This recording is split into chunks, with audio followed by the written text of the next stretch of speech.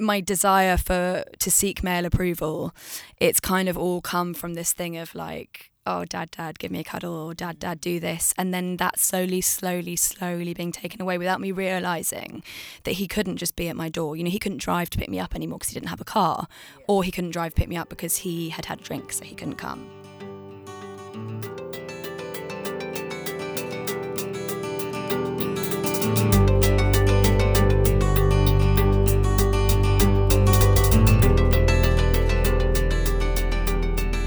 Hi everyone, my name is Ingharad George Carey and you're listening to Daddy Issues, a podcast dedicated to confronting fatherlessness, but more specifically, fatherlessness in successful people.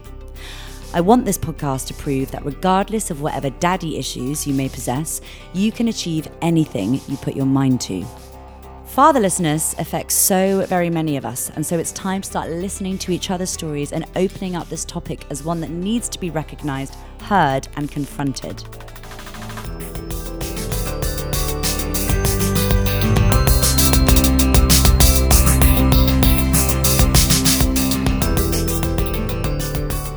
In today's episode, I am talking to the wonderful Joss Meek.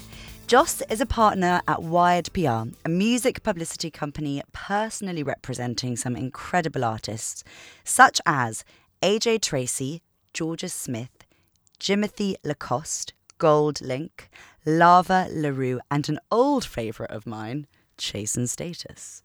Joss also does A&R for Since 93 under RCA Records, manages Jordan Stevens, otherwise known as the other half of Rizzle-Kicks, hosts her own show Doyenne on Foundation FM, as well as previously dipping her toe into music journalism, writing for Hype Track, Notion, Papercut Magazine, and We Are SME.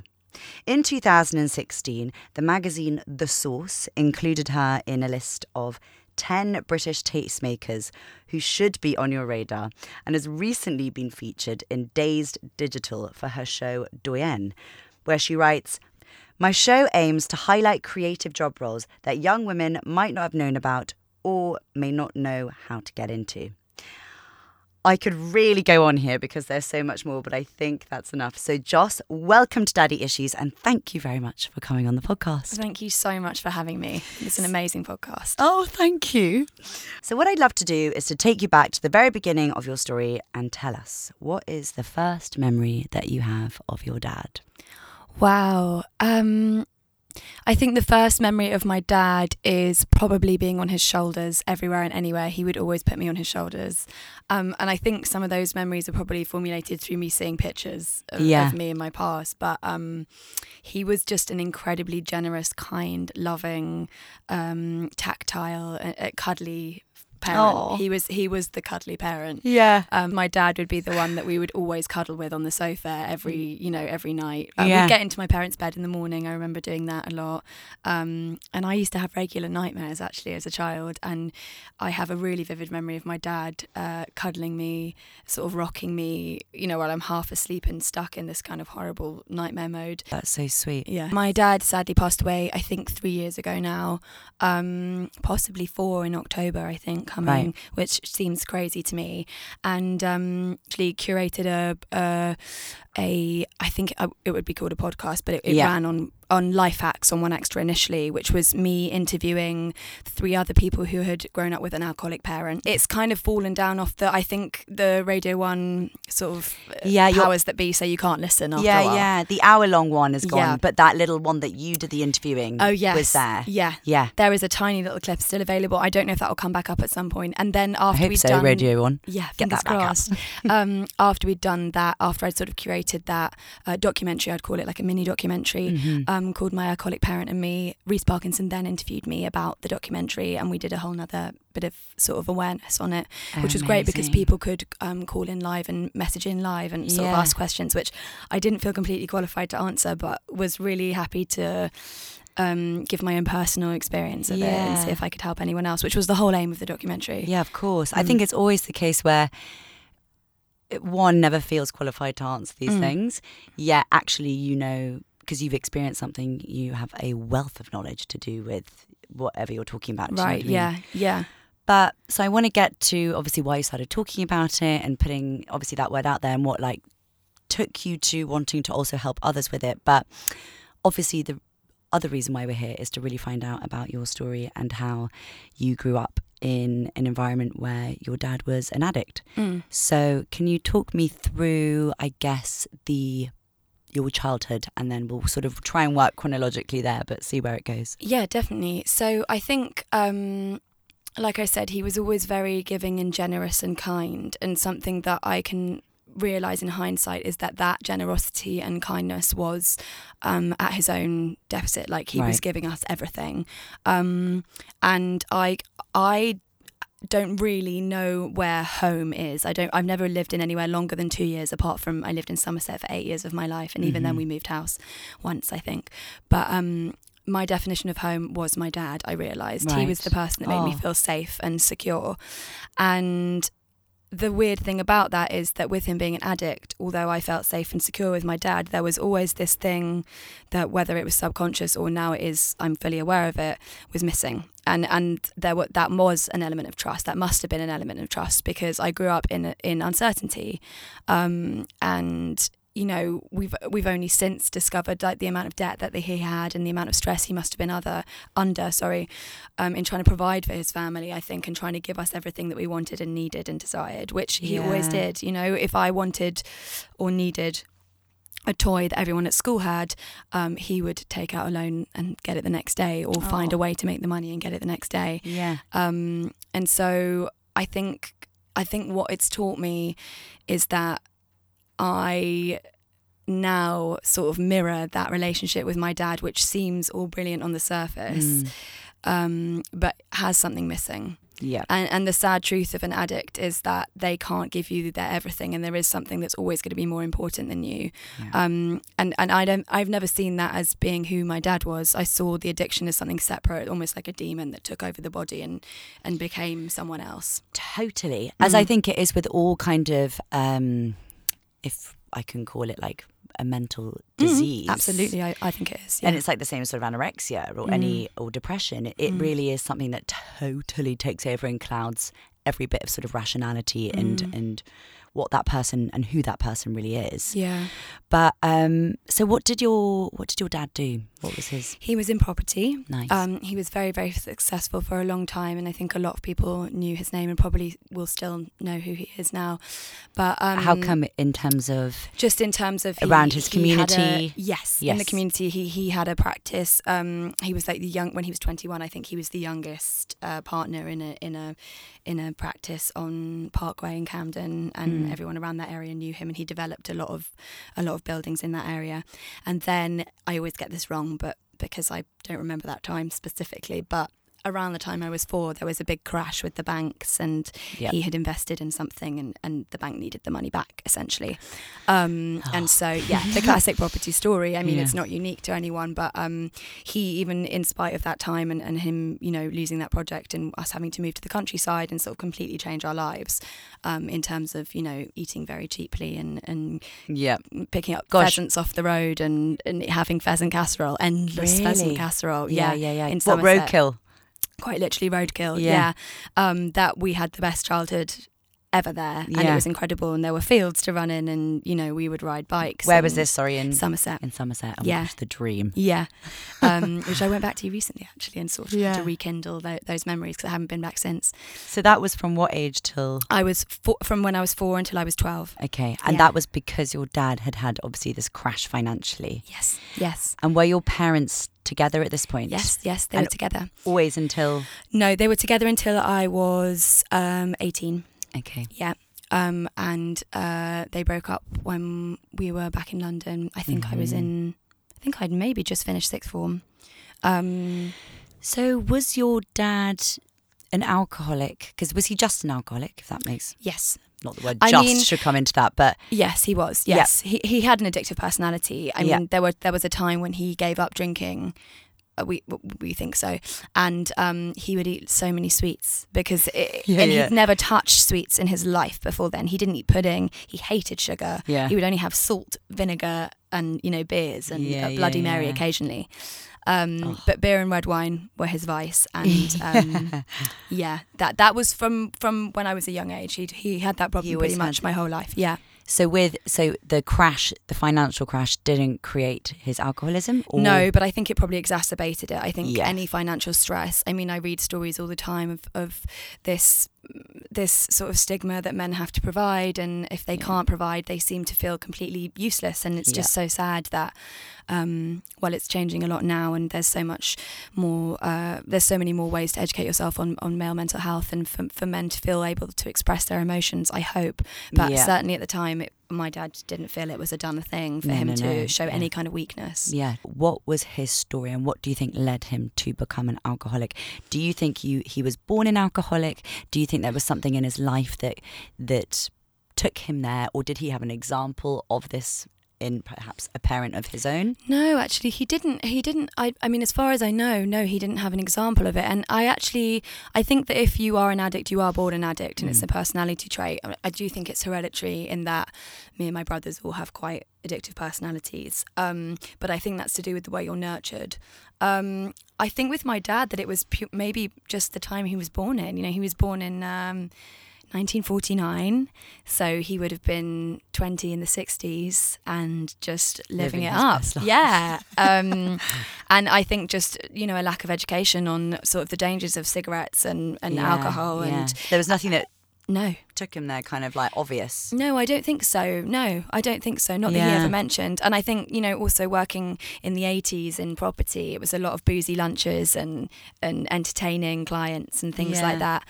Oh my gosh. My mum even says, she's a lawyer, my dad was a lawyer, and I mean, it was normal for people to have like a whiskey at sort of 8 a.m. in the morning. Like, so normal. Yeah.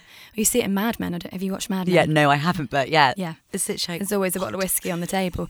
But I think that it was probably just a case of a lot of fun that then became the one release. I mean, that's what I've always thought of it as, in that he had a great time and knew how to party and was, a great entertainer, and actually that when things became tough, it was still a release, and then the release becomes a habit, and then the habit becomes addiction. But also, interestingly, when you say a great entertainer, I mean, there's so many people who are great entertainers who suffer from things like depression, say comedians, or when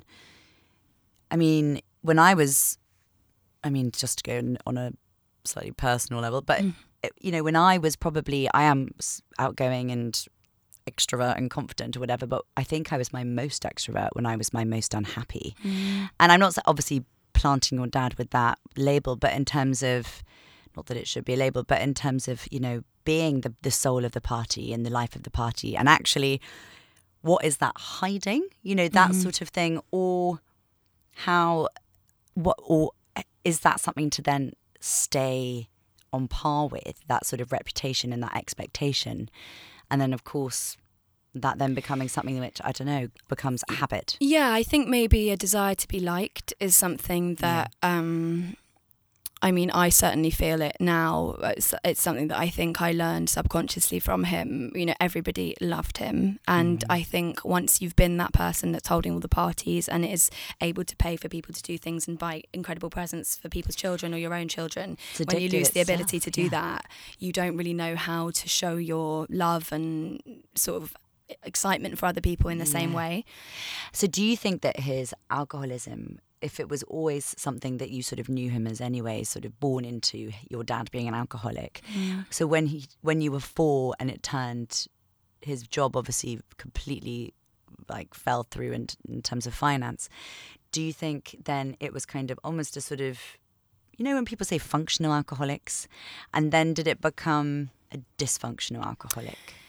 Well, he was incredibly strong with it. I'm not quite sure how he did it even to this day, but he was a functional alcoholic until, maybe 3 years before he died. Right. When he stopped working altogether,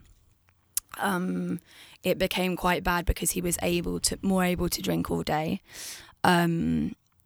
While he was working, he would occasionally come home sometimes to let the dog out and have a beer, which I didn't think anything of actually, because it was so normal to me that I just thought, well, why not? You know, it's not in the office and it's sunny outside, it's summer, and, you know, whatever, Yeah. I'd be there doing revision or something like that. Yeah. But when he stopped working, it became something that was an issue, and there were times of sort of quite difficult times where he was obviously trying to keep that high and keep that feeling that the alcohol gave him, that sort of numb yet happy feeling. And he would stay out, you know, for a while at the pub, or just sort of forget his responsibilities more, which was quite a shock and quite a sort of shift in my trust and safety. It's around the time that I developed kind of, which I'm sure we'll go into, but sort of perhaps bad patterns with dating and relationships and anxiety and worry, which I didn't think I had anxiety until he died, actually. Right. I just thought I worried. So he was a really hands-on dad. Yes. Even though he was an addict. Yes, which has created a really interesting person, I think. Yeah, in me, totally. Because I was going to say, how do you think that's affected you? And there's probably so many branches off to this. There are so many branches off to it. I mean, to try and sort of bring it down a bit, I think that he wasn't an aggressive drunk, and he wasn't abusive in any way. So I feel quite fortunate in that. Mm-hmm. But I think that the effect that it's had on me was a lot more subtle, and it's something that I've sort of educated myself on. I'm very hands-on. I really don't like sitting and feeling a certain way.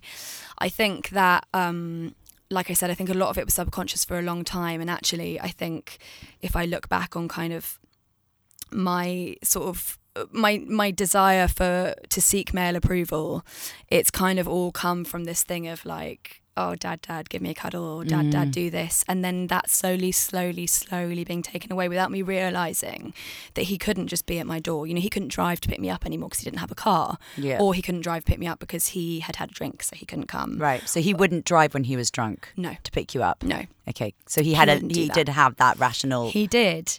Which is rare. He did. There is a funny story, actually, which is off topic, but probably worth saying, which is that alcohol destroys your body, and as you get cirrhosis and you start to die from alcoholism, your body sort of gives in. Sorry, this doesn't sound like a funny story, but it is. And he was offered a wheelchair, and he wanted a mobility scooter because he wanted to be able to nip from his a sort of care home that I put him in to the shop to be able to get himself whatever he wanted. Right. Sadly, probably a drink or two. And he was told he couldn't because he would be drinking and driving, and we couldn't stop laughing at this. I mean, it was the one bit of humour, but it was like, oh my god, he's not allowed to have an electric wheelchair. He was only allowed a manual one because if he was drinking and driving, he could be too fast on it. Yeah. So I've lost my trail of thought. Is that a law? Well, it must be. It's something I wasn't aware of, but it must be. God, that's brilliant. But yeah, there basically, as I was educating myself on sort of what it meant to be somebody, in my eyes, I saw a book that said Women Who Worry Too Much. I bought it. And then I saw a book called Women Who Love Too Much, and I bought that. Right. And Women Who Love Too Much was the book that made me realise that I am the textbook daughter or child of an alcoholic or an addict. And there are things that you do which this is why I've brought my phone with me to tell you a few of them that I just think are so important, and if anybody listening hears them might be like, my gosh, that's why I'm the way I am. So typically you come from a dysfunctional home in which your emotional needs were not met in some way, so you might not realise it. Yeah. 2, having received little real nurturing yourself, you try to fill this unmet need vicariously by becoming a caregiver, especially to men who appear in some way needy, which is what I've done most of my life. 3, because you're never able to change your parents, you start trying to change other people. Mm-hmm. I'm speeding these up slightly. 4, no, take your time. 4, you're terrified of abandonment, and you will do anything to keep a relationship from dissolving. Nothing is too much trouble, takes too much time, or is too expensive if it will help the man you're involved with. 6, you're accustomed to a lack of love in personal relationships. You're willing to wait, hope, and try harder to please someone. 7, you're willing to take far more than 50% of the responsibility, guilt, or blame in any relationship. 8, your self-esteem is critically low, and deep inside you do not believe you deserve to be happy. 9, you have a desperate need to control your men in your relationships, having experienced little security in childhood. The way I took that one was that you realise that your parent is out of control because they have this thing that's controlling them, alcoholism. And And so when you do get somebody that loves you and doesn't have that, you're like, you think the same thing's going to apply. Yeah. And so you sort of try and make sure you know where they are, or yeah, what they're doing, or you advise them, or you should, even small things, or you should be eating more vegetables. Yeah. Things like that. Oh my gosh, yeah. And there are a few more, but those are the ones that really stood out to me, as well as this last one, which said you may have a tendency towards episodes of depression, which you try to forestall through the excitement provided by an unstable relationship. Right. So you just keep kind of dating exciting but awful new people. And it's exciting because it's kind of your normality. Is that maybe right? As in, like, yes. The excitement comes from this dysfunction that you it's that thing of creating a dysfunctional relationship, even though it's the one thing that you actually don't want to do, because it's totally, it's natural to you. Your natural I state. think that's definitely something I did without even meaning to. I mean, my first boyfriend, it's probably a relationship that I kick myself about, not with regards to wanting to go back in time, but with thinking how I behaved even though I still had my dad, in that sense, because I think I wasn't aware or educated at the time on what could be going on inside me. And so I was a little bit controlling and very over-caring, in that I was trying to help him in every way, in his job, in his health, and, you smoke too much, or you do this. Yeah, and you become their caregiver. Exactly that. Yeah. And actually it was probably one of my healthiest relationship choices, but I wasn't aware of it at the time. And we ended up breaking up based on the fact that I sort of turned into this kind of person that would just almost not feel safe in it, because it was a stable relationship, right? So the most stable and most stable person would become boring. Right. You'd be like, this is boring. Yeah. And then I would create problems until somebody broke up with me. Yeah. And what do you think that exact thing is out of the list, like, or out of something that you can pinpoint that to? I think that... Is that a lack of self-worth? Is that a... I think that's everything is out of your control. Yeah. I think that everything in your life is out of control. Everything that makes you feel safe is slowly slipping away. Right. And you've got something that could make you feel safe, but you reject still, it. at that time, I was still clinging on to the fact that, no, my dad's here, he makes me feel safe. Right. So this must be wrong, and my dad must be right. Oh my gosh, it's a completely skewed reality of safety kind of thing. Yeah, a skewed reality of safety, and also a sort of desire to recreate that safety with somebody that maybe isn't that person at all. Yeah. And so actually the times that you are able to recreate that safety are probably the most dangerous relationships for you to be in, because they probably are people that are either codependent like you, or are addicts themselves, or have addictive personalities. Yeah. And I think it's just, for me, I went through a series of really bad sort of short-term relationships, which I did get myself out of, but not necessarily through choice. Yeah. But I remember that there was somebody I was seeing when my dad died, and I've never spoken about this before actually, but I think now might be the time, who told me, he sort of stopped talking to me after my dad died, maybe 10 days after my dad died. I told him he was who I was seeing at the time. Right. And when sort of questioned, he was basically had started seeing someone else because I had been boring in the past 10 days. Wow. Yeah. And my job wasn't as exciting as he thought it was. Oh my gosh. Well, it's in your actual career job? Yes, my actual career job. And what? The thing that was, I mean, he's obviously an awful person for saying that, although I bet I'm sure he's learnt from it. But the thing is that the main thing that I think when I think back is so interesting about that is I still wanted him to think I was good. Yeah. And I still wanted him to think I was a good person.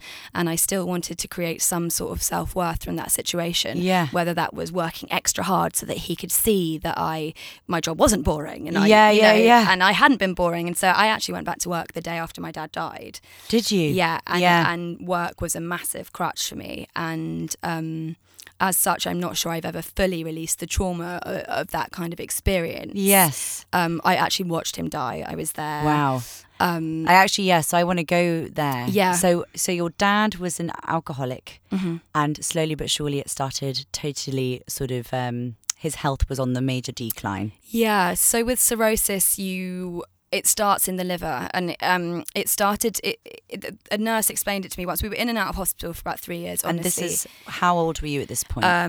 He died when I was 27. Okay. So not that long ago. Not long ago at all.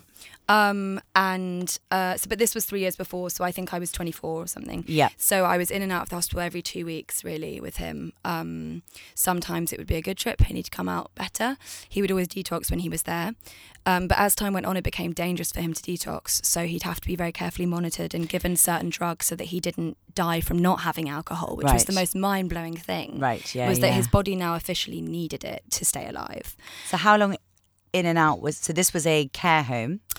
So he was still living on his own. He was still living on his home, and he was going in and out of hospital. And his stomach was somebody that was 9 months pregnant with triplets. It was huge. Yeah. Because he couldn't get rid of any of the fluid in his body, so he'd have to go in and have it drained. Yeah. Which wasn't particularly nice to see and very uncomfortable for him. That's how we first worked out how ill he was. Yeah. Because it got so uncomfortable for him, he finally let us take him to hospital. And then they said, "Oh dear, you will die if you don't stop drinking." He carried on. He did try, I think, at times to stop.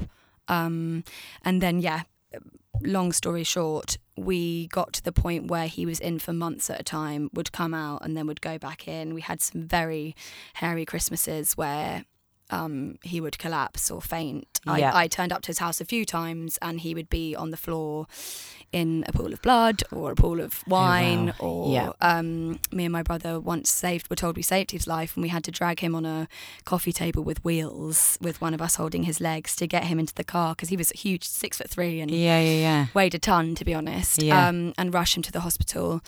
And this is all in your 20s. Yeah, I think I lost my 20s, if I'm honest. I think I'm realising that I lost my 20s. Yeah. But I wasn't very well myself at the time, probably as a result of extreme stress, but it sort of worked. I got diagnosed with kind of chronic illnesses when I was 22. Okay. So 2 years before he got really unwell. Right. But I think that they're stress related. Yeah. And some of them hereditary. I have terrible chronic migraine. Yeah. And that's something I'm learning to deal with and have come on top of now. But it's constantly changing medication. Yeah. So I was sort of not able to work at the time that he first started going in, so I'd spend a lot of time with him at the hospital. I became his carer as such, but I wasn't being paid to do it. I was doing it out of pure love. And was your brother there, or was it mainly you? My older brother was still living in Devon at the time. He moved back to London just about a year before Dad died. And my little brother kept his distance. He would come occasionally, but he was much better at self-preservation than I was. Yeah. And I remember the day that he went in to intensive care. I was at a Major Lazer concert, and he'd gone in and out of hospital so many times that I just didn't think anything of it when I got the call. I remember crouching down in the crowd and getting this call being like, "Your dad's in hospital," and me being like, "Okay, all right, I'll come in on Monday." And this was on a Saturday. And then it's quite hard to talk about actually, because it's my biggest regret probably ever. But I didn't go in until the Monday. Yeah. And then he was in a coma. Yeah. Sorry. No, it's okay. And I regret that, and I will regret that forever. But I think that I had to preserve myself a bit at that time. But do you know what? Just you had spent so much of your time with him. It wouldn't be something. Exactly. You showed him how much you loved him. Every day almost. Yeah, I think I did, and I think I was told that even though he was in a coma that he could hear me, and actually I held his hand a lot, and I remember he did hold it back, and I couldn't get, because the only way I realised is that when he finally died, I tried to take my hand out and his hand was tighter on me. But I'm so grateful to have been there with him. Yeah. Because I wouldn't have wanted it any other way. I wouldn't have wanted to leave him on his own. I wouldn't have wanted... We were all there, me and both my brothers. I have an older sister who's an adopted sister, and she was there too. My dad brought her up for a large part of her life. And we had his two best friends who came in to say goodbye at one point as well. And we did it in the best way we could. But I think that trauma has stuck with me and affected who I am today. Yeah. As I'm sure it does to anyone who's seen a death in their family, but especially in a parent a parental figure. Did you see his sort of, as they say, last breath moment? Did you see that? Do you know, that's hard when someone's in a coma because, yeah, of course. Yeah, because he was on the life support machine, and so everything felt quite forced and fake, and I think that's why it felt so horrible, and I wished I'd gone in a bit earlier just to see him off the machine, because I actually arrived as he was going. Yeah. And I was on my own in the waiting area, and they said, you can't come in. And so I was sort of in there waiting for my brothers to arrive, because I rushed there. And I just, by the time I'd gone in, there was blood and tubes, and it all looked a lot more surreal and shocking than it maybe would have done. Well, maybe not. I don't know. It probably would always be shocking. Yeah, but I think that my brothers were quite surprised when they turned up, because they, you know, this has happened so many times before, but it was the intensive care that was sort of like, oh gosh. Yeah. There's suddenly a different tone to everything. Yeah. And I have to say, it's not something I cry about a lot. I'm normally able to be quite matter of fact about it. So yeah, no, it's good. It's good to cry about these things. It really is. You have to, like, sometimes it's so, and I'm sure you know this now because your dad died, I don't know how many years ago, but not that long ago. And you have to keep a brave face so often. Yeah. And like, even when friends talk to you about stuff, I mean, my dad died 21 years ago, and obviously I've now, you know, had therapy for it, and I can talk about it a lot more. But I was going through, the reason why this podcast started is because I went through sort of waves of grief, and I then went to see a therapist, and sort of just everything felt much more peaceful. Yeah. But, you know, 20 years on, and that's still, you know, I feel like I can't talk to it. If someone asks me about the accident, I'm the one keeping the brave face, and they're the one getting upset. And I'm sure you know exactly how that feels. I do. I know that. And it's not, you know, bad on them. It's because they have empathy and they care. But at the same time, it's good to sometimes just be the one who's allowed to be Totally. I mean, it's a testament to the podcast and the sort of therapeutic qualities of this podcast. I think, having listened to some of the other ones, people have been really honest and gone into a lot of detail, and it's definitely made me feel more confident to go into more detail. I think that even when I did the documentary for One Extra, it was more surface level from my side, because we had to include so many different people's stories, and it couldn't seem biased because everybody has their own experience. Yeah, of course. And you can't really delve in. No, you can't, and you can share your shared experiences, but you can't sort of be like, well, actually, you know, mine was worse, or because it's not true. Yeah. You know, it's all relative. Everybody's experience is relative, but I would. Yeah. Sorry to interrupt. I really want to ask you, how did you ever speak to your dad about what he was doing to himself? Did you ever have conversations, and if so, how did they go? What did they pan out? Yes, we did a few times. My mum definitely tried when she was with him, and then we tried as kids as well. We tried as his children. Christmas was always a time, because Christmas is boozy for anyone anyway. But I have to say, Christmas with an alcoholic is one of the. I hate Christmas to this day. Like I just can't stand it. It makes me feel anxious, and I never know why. But I think it's the body keeping the score and keeping the memory. Yeah, and you probably had a lot of dodgy Christmases growing up with everything. Yeah, exactly. Body memory. I think it's just always ending in an argument, which is completely normal for Christmas for a lot of people. But yes, we did. And there was a time where he actually phoned me up and said, I need help. And I remember exactly where I was. I remember exactly what I did. I called AA, and I called another charity that I'd heard of, and I asked them what to do, and they said, you can't do anything because it's a weekend. You're going to have to take him somewhere on a Monday. And I remember just being like, can't I take him to hospital? Can't I get him, you know, just taken away? And when I got to my dad's house, he held his hands out like he wanted to be handcuffed. He was literally desperate for me to help him. And I said to him, okay, this is the plan. Like, this is what I'm going to do with you. This is where I'm going to take you on Monday. And I did take him to a place called Haga, which is in Tottenham, in Haringey, which is a charity run to help people that don't have enough money to send somebody to rehab, which is very expensive. Yeah. Very, very expensive, and a shame, because there are so many incredible facilities. Yeah. And they basically said he would have to do a home detox. I would have to be there with him. Right. Gosh, so you really took on a lot of the weight of his alcoholism on your shoulders. I did. And I think that one thing that's come from me getting older and turning 30 and everything, and thinking about my past, as I said, you know, the people that I've dated, and my first sort of boyfriend, and that relationship failing, and my current relationship, and any issues that are coming up, is something that I've realised is that I had to deal with a lot of, can I swear? Oh, yeah, fucking swear. I had to deal with a lot of shit. And I was really bad at saying that for ages. I never felt stressed. I would never say to anyone I was stressed. Yeah. I was like, it's just life. You literally It's just had the bigger way fish it to is. fry. Yeah. I was like, it's just the way it is. I'm not bothered. Even my job that I've taken on is essentially an extension of the person that I've become as a result of caring for my dad, Yes. which is caring for 20 plus clients. So actually I want to get there because this Yeah. is now talking, not now, this podcast also talks about how people who've grown up in some form of fatherlessness, obviously your dad was very much around and you had a beautiful, wonderful, loving relationship with him, but you also did have a dysfunctional relationship with him because he was an addict. Yeah. But you loved each other very much. But how do you think, or do you think, that whole situation for you and trauma as a child and anxiety inducing everything has, how do you think it links to, because you're incredibly successful, you're so young, you've done so much. Thank you. And super inspirational. And so do you think there's a link there or not? Yes, I really do. I think a lot of it is formed from necessity, formed from the fact that I didn't have anybody to help me or anybody to do anything for me. My little brother and I both moved out of home when we were quite young. I think I was 18 when I moved out of home.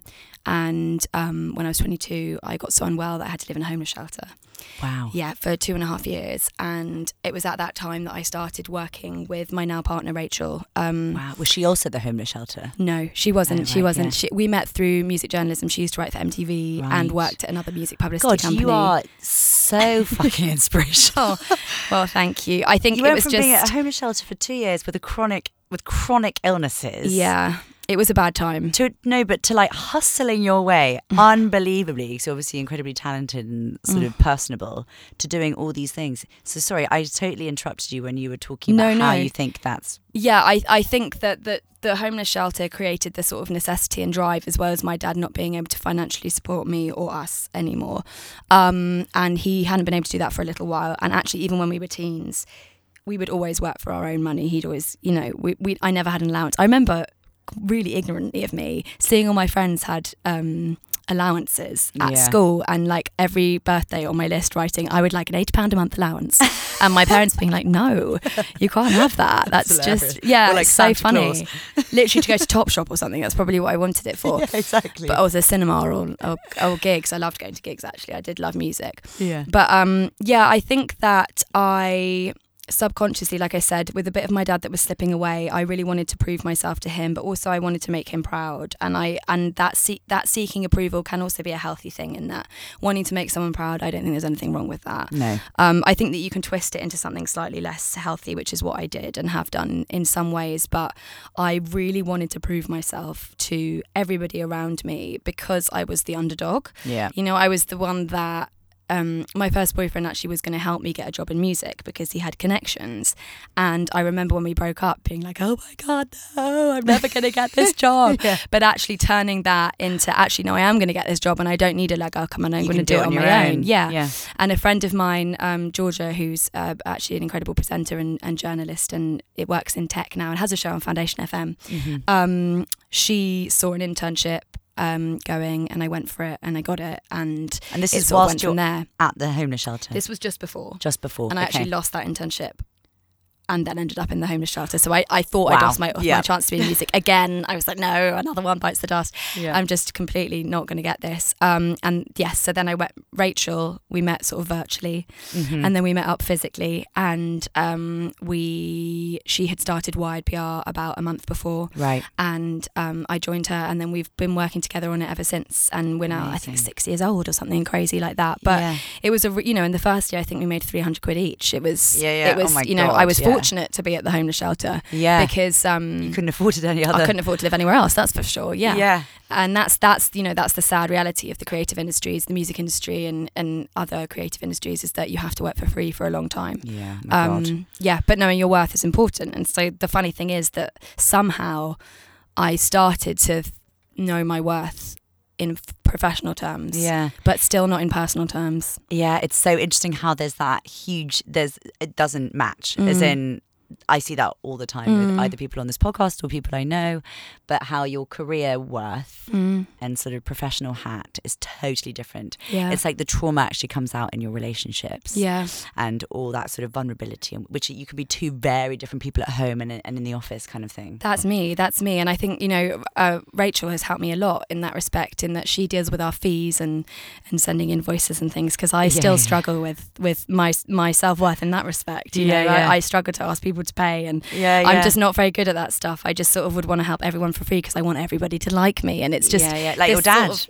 This thing. I mean, my dad did and always showed me he loved me, and so I think that element of it must have been subconscious, because there was something that he always put before me, and I think it's like having a boyfriend that's more interested in their job than you. It's that kind of thing which is a weird comparison with your dad, but you see what I mean. No, totally. It's a relationship in that, like I said, I've endlessly picked people that I can care for, so they either are younger than me in relationships and need a lot of teaching and guiding, or so annoying.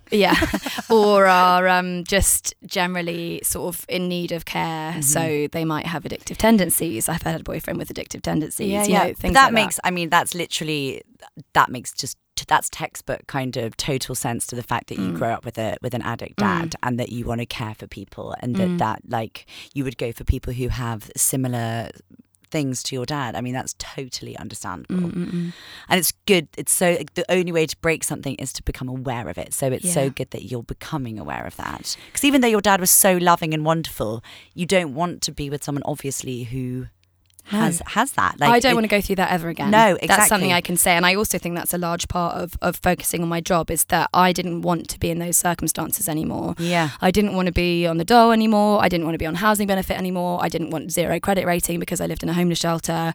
I didn't want any of those things. Yeah. And I also had little glimmers of what I thought was like the height of amazingness with people that I'd friends and boyfriends where, going to other countries on really nice holidays, or going to nice restaurants, or seeing designer clothes. And I just thought, I want that. I want to be able to have those things. And it's freedom. Yeah. I just wanted. Like, I do think that I equated money with happiness for a long time, and I still do, which is quite an out there statement, because I'm not saying that everyone with money is happy, but I think that money gives you freedom. Yes. And even the ability for me to have been able to send my dad to rehab if I could have, or being able to now send myself to hypnotism or acupuncture or therapy, that to me is so much more valuable than sitting in the homeless shelter and having to read endless books from Waterstones. Which is what I did, and it did get me so far. Yeah. But I value all those things so much now. Yeah. Of course. I mean, there's no shame in saying that money gives you freedom, and that's a real positive. Yeah. It's a sad fact, though. It's a sad truth that the more money you have, the more things you can do. That's it. But I have 2 questions, because I know James is going to be pacing outside. But so the first question is, I want to know, obviously you grew up with your dad as an addict, and so that was some form of fatherlessness, because he took his addiction, as most addicts / all addicts do, above everything else, as much as they can love you unconditionally. But what was it like, your sort of, in inverted commas, fatherlessness after your dad actually died? What was the have you noticed a difference there, and if so, what? Just complete emptiness, just loneliness, I think, no matter who's around me or what I have. I don't know if that's common from what you've had on this podcast, but I think it's just this huge gaping missing hole that I am constantly aware of but don't always let myself think about, and that it's a sense of home. I think it's what I said earlier. It's like I've lost my home. My mum's always been very into travelling and moving around, and that was so exciting, and I can make anywhere look like my bedroom now, but it doesn't feel like home. I love that. Yeah. Everyone always says you make everywhere look the same wherever you move to. It's like, because I've done it so many times. But it's not home, and I think it's a loss of sort of family comfort and safety. It's the inner child is sort of screaming a bit. Yeah.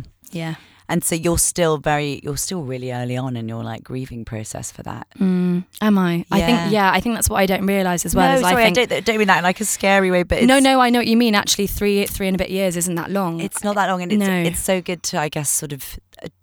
This is what I actually spoke to a psychotherapist earlier today. He was just saying, and I'd obviously noticed this myself, which is why I started the podcast, but just talking about it is, if you compare people who talk about their grief to people who don't, and their levels of sort of happiness or peace and stuff, it's mad, the difference.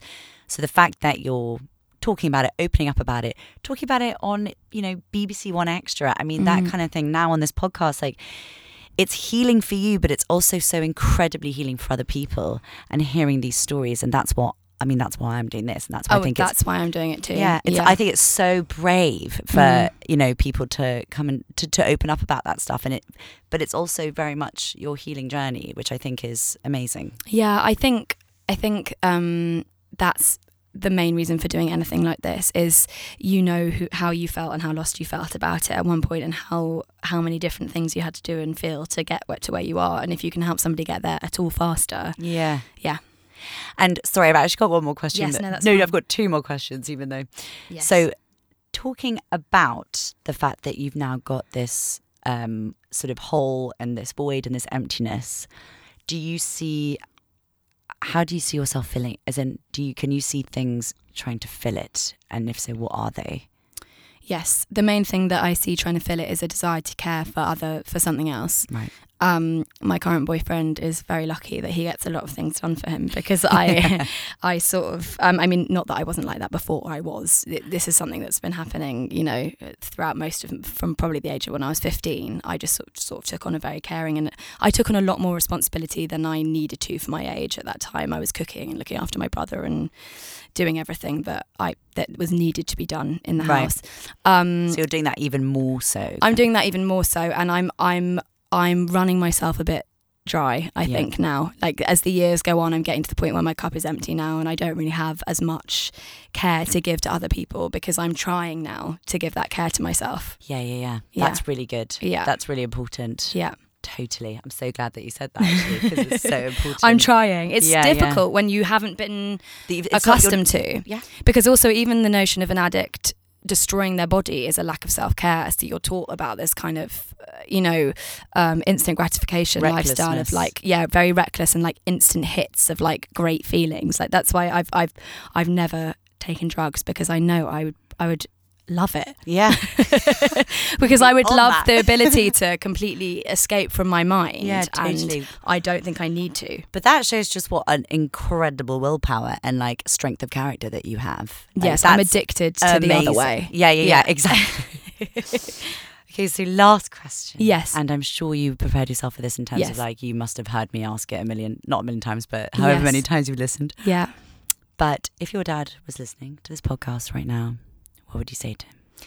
I would say that I love him, and I love you, and I miss you every day. And I'm so grateful that you were such an incredible role model as a father. You were such a brilliant dad. I didn't want or ever feel unhappy as a child. And Henry and Ollie and I are all so hardworking because of you and the sort of levels that you set for us in your early years and your huge successes. And I'm just so grateful that I have that drive, and that you never need to be sorry. Well, thank you so much, Joss. You are absolutely incredible, and you're so fucking inspirational. I've literally had like tingles almost about the whole thing. Oh, bless you. Thank you so much for having me. Thank you.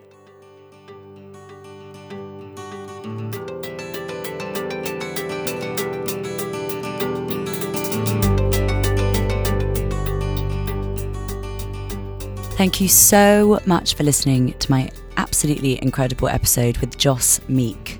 The way that she's now conducted her life with all the struggles that she's had, how she's not allowed herself to even test the waters, knowing that she could be someone who could easily become an addict, I thought was incredibly admirable, and it was just a total joy to interview her. So thank you very much for listening.